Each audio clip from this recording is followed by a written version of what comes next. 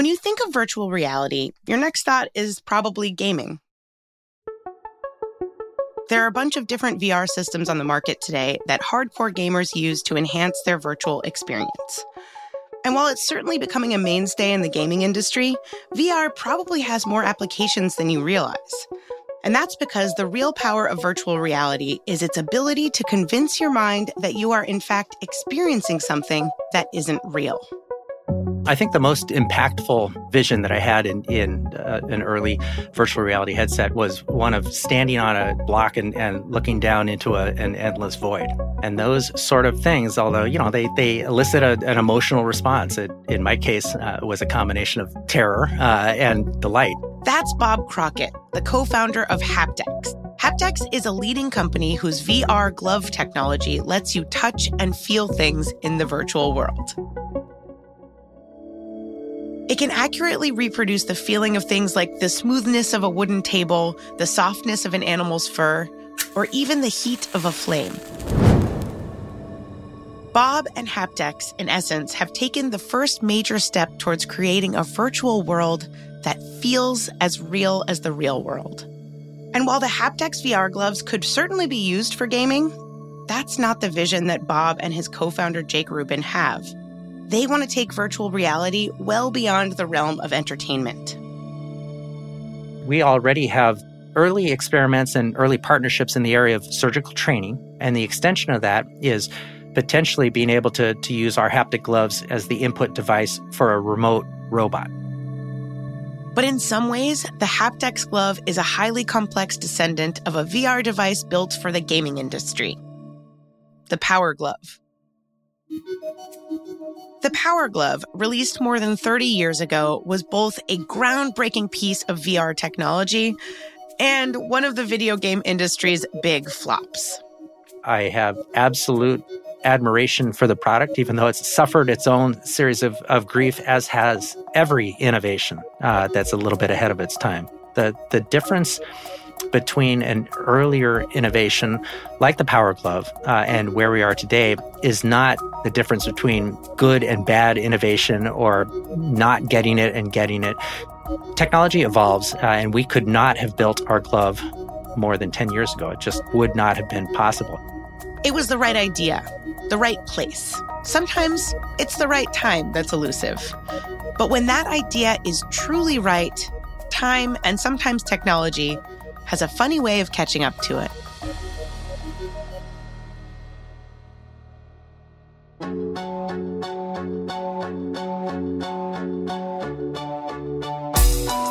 I'm Julia Furlan, and this is Ahead of Its Time, an original podcast from SetApp, a show about the tech underdogs no one realized would shape the future. SetApp's versatile app subscription service empowers you to step into a new era of productivity.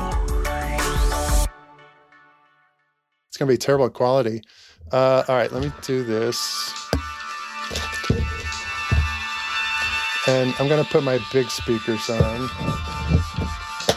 I thought you would just get the soundtrack and edit it up yourself. I mean, do you really want this shitty quality? Okay, hold on, let me stop this. Okay, so this is a piece called Tea Rose. I'm not sure why I called it that, but that's what it says. And it's mostly a drone piece. It's done with my ARP synthesizer. Hi, I'm Tom Zimmerman. I'm an inventor. I invented the original Data Glove, which morphed into the commercial product, the Power Glove. We actually used this soundtrack on our first VPL demo to show people what you could do with a Data Glove. So it has some relevance to VR.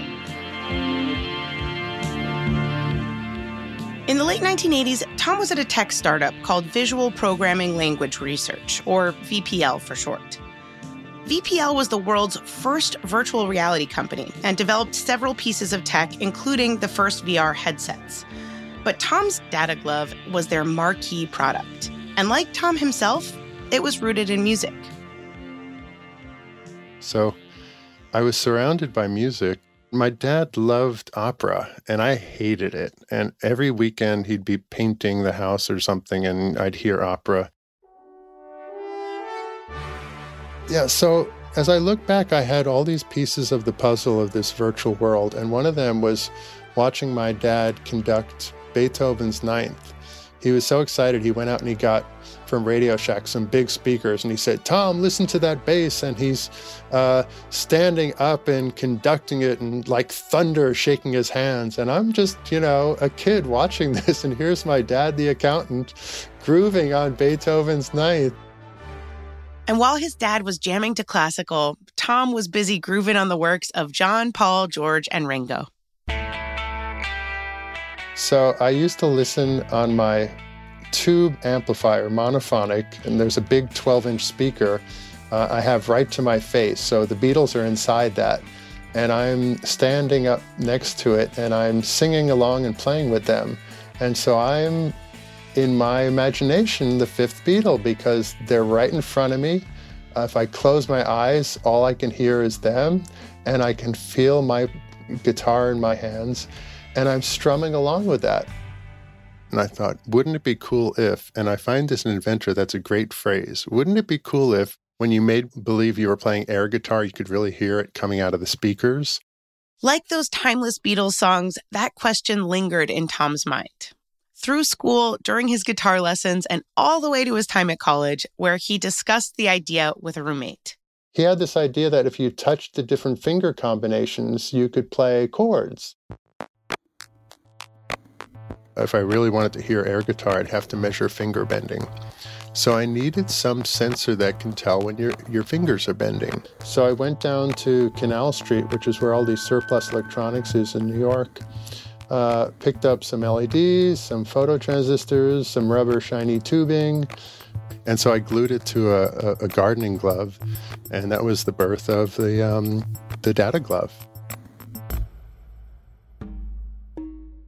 Tom ran the tubing along the fingers of the gardening glove. At one end of the tube was an LED light.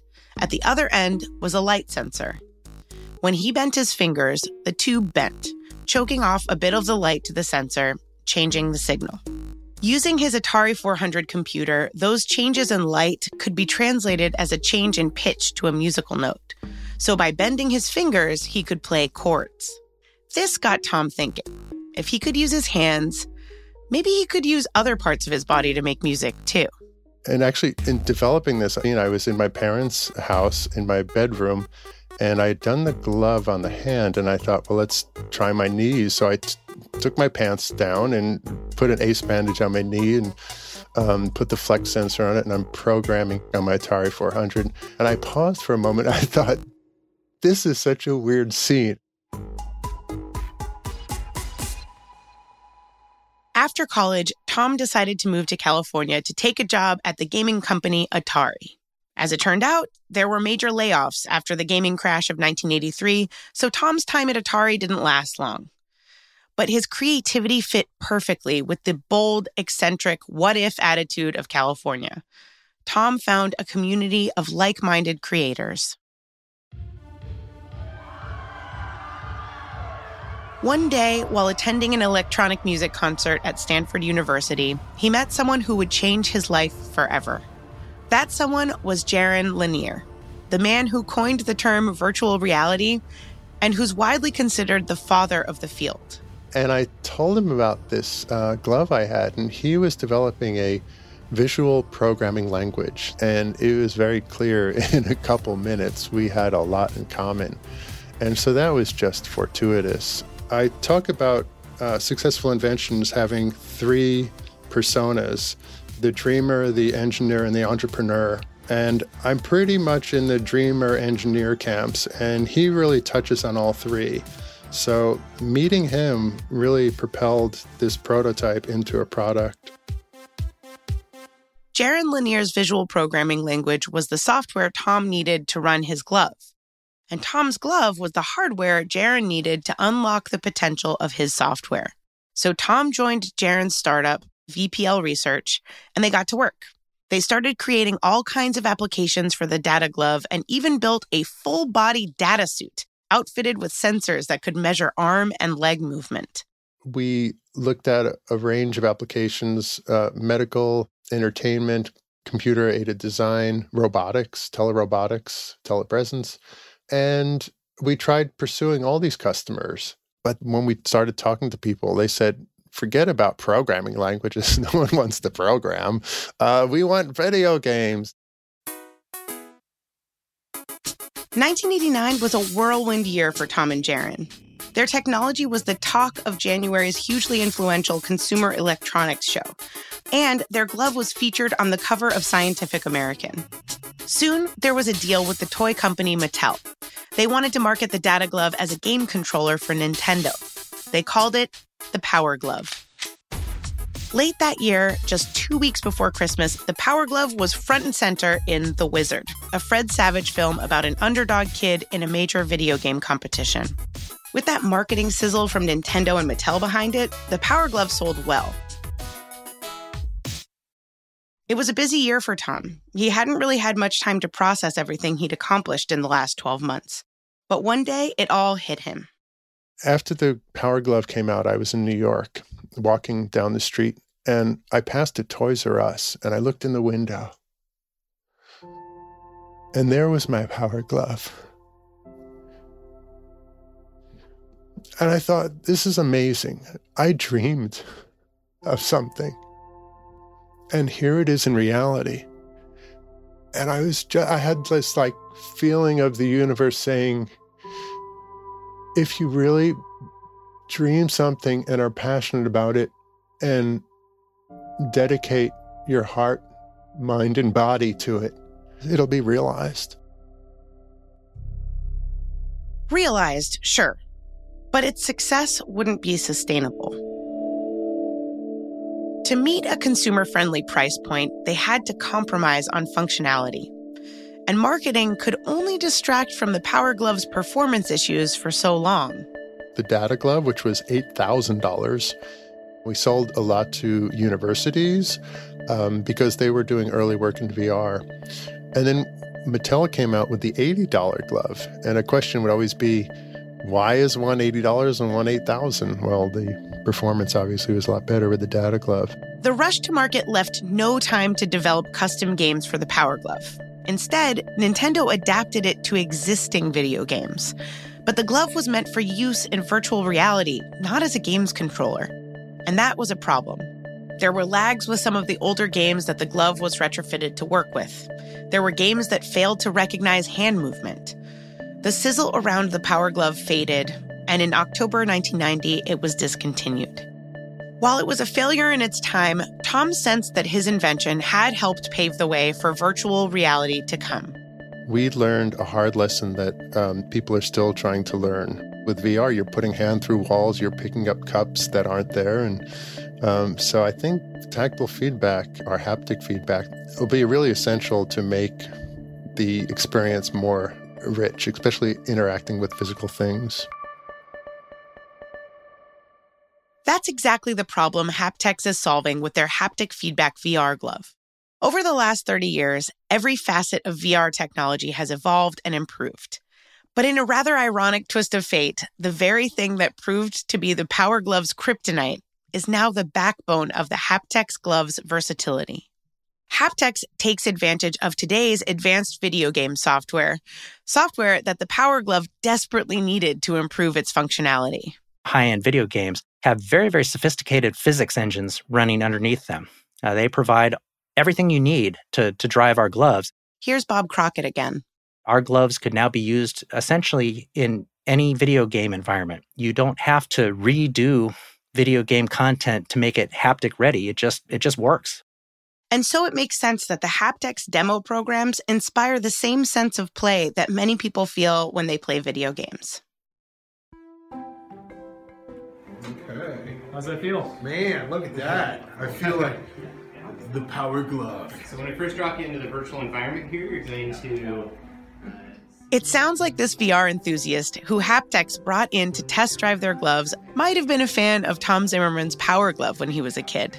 But he's about to discover just how far the technology has come. He slips on a VR headset and a pair of black gloves fitted with flexible tubes along the back of his hands. These tubes lead to sensors at the end of his fingertips. All right, so now you can reach out and interact with any of those objects. Put up some gang signs. Oh! Oh my God! Oh! Oh, snap! Now if you look over to your left, you got a little fox friend. Hello, little friend. If you turn your palm face, And it's got a fox that jumps out and curls up on your hand. And so when you're playing with scale, or when you're looming large over a farm, or have a tiny animal in your hand, that's when you have the most visceral responses, the most human responses, that you're interacting with something that is amazing and magical. That is too weird. It is wiggling in my hand. Okay. Wow. Wow. That's the reaction Dude, you like, you right? gotta try this. Yes. Oh, you gotta try this. It was one of those rare and very special moments when you see how technology intersects with human emotion, because it was at that point that we could see, just exactly how impactful this new technology was. Fueling that emotion is this glove technology that replicates every kind of physical sensation. The way fingers stop against an object, its feel and texture, its temperature, and the tiniest movements. The field of haptics has been around for many years, but haptics in virtual reality is starting to take on a much more important role. Our sense of touch and the information or haptic data we get from it helps us make sense of our world.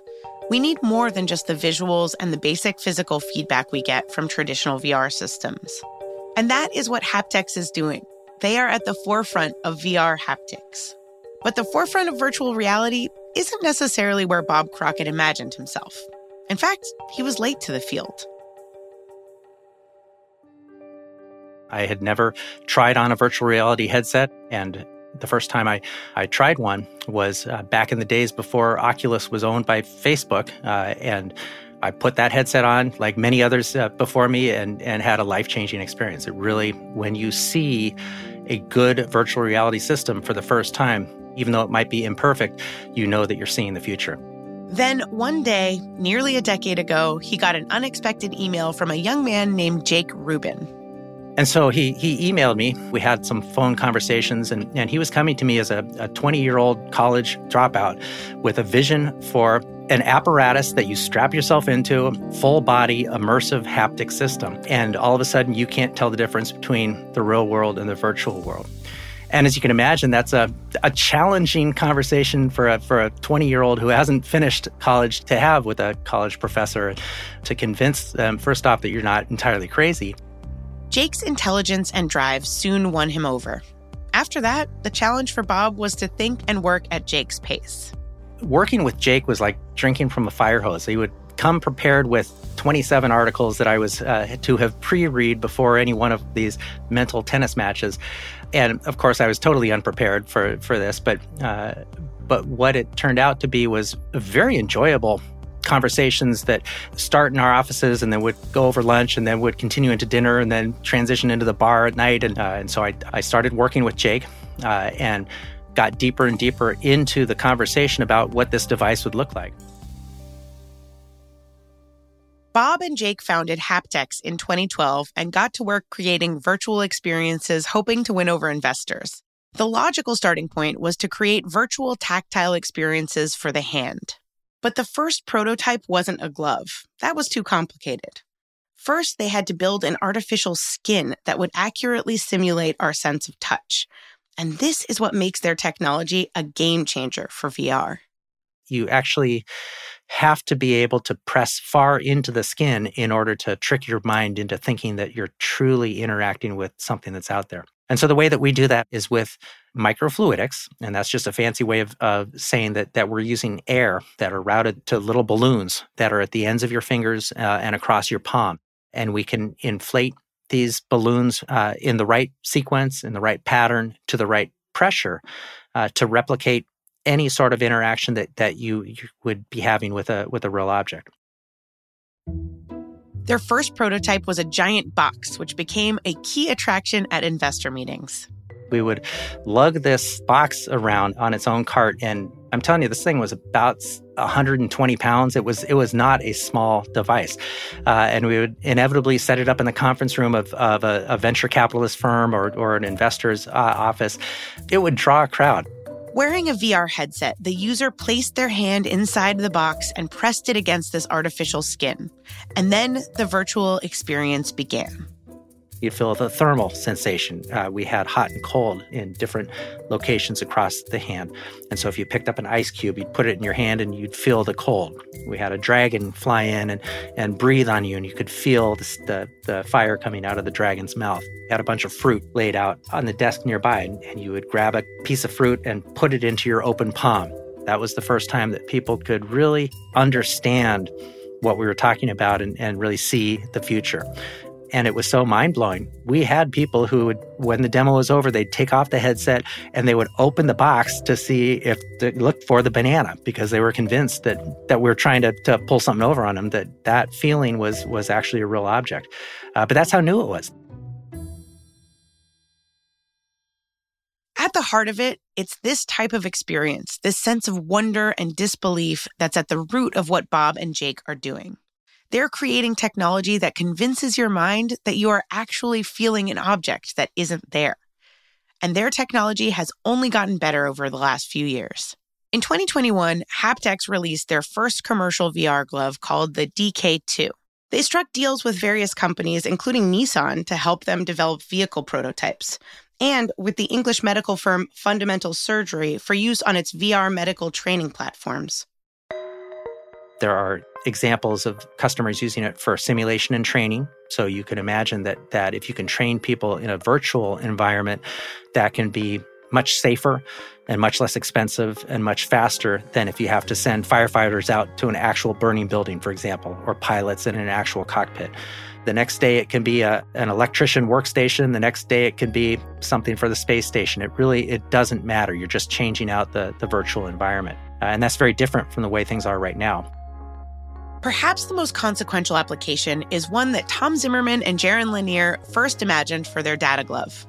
The Haptex DK2 gloves can be used to remotely control a pair of robotic hands.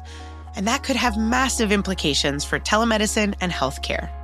The idea is that the robot might be in London, and it's got a pair of robot hands that have sensors on it. And when that robot touches something, you feel it on the user side. And you can imagine that having an application in remote surgery in the future, where a surgeon can be on one side of the continent and a patient can be on the other side of the continent and perform a remote surgery.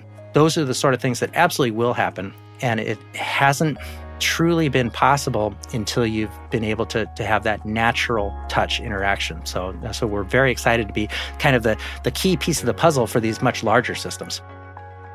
And where is Haptex technology headed? For right now, things are aligned to let us do the job that we set out to do, which is to produce a fully immersive, haptic, full-body system. The gloves will also be one component in a more comprehensive system that's more like Jake described back in 2012, where you strap into an apparatus, put on a VR headset, and distinction between virtual and real diminishes to the point of zero.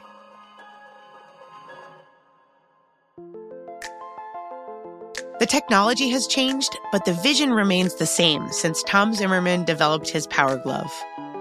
I think haptics is going to be a very exciting experience. We have a great power as humans to suspend disbelief. All I have to say is once upon a time, boom, and you're there. We're inherently storytellers, and so we have such great facility for imagining things, just as long as the technology stays out of the way. And VR has great potential. And Bob Crockett couldn't agree more. I think that's, for me, one of the things that's so exciting about creating this. It's not just a business tool. It's not just something that will improve gaming. It actually is a new way of interacting with worlds that haven't existed before. The future of VR really is catching up to the promises of VR, first and foremost. It's literally world-changing because now you get to create your reality. I'm Julia Furlan, and this is Ahead of Its Time, an original podcast from SetApp. Working on your next big thing? SetApp's productivity toolkit will help you stay focused and get stuff done. Head over to setapp.com to see if SetApp can help you bring your ideas to life.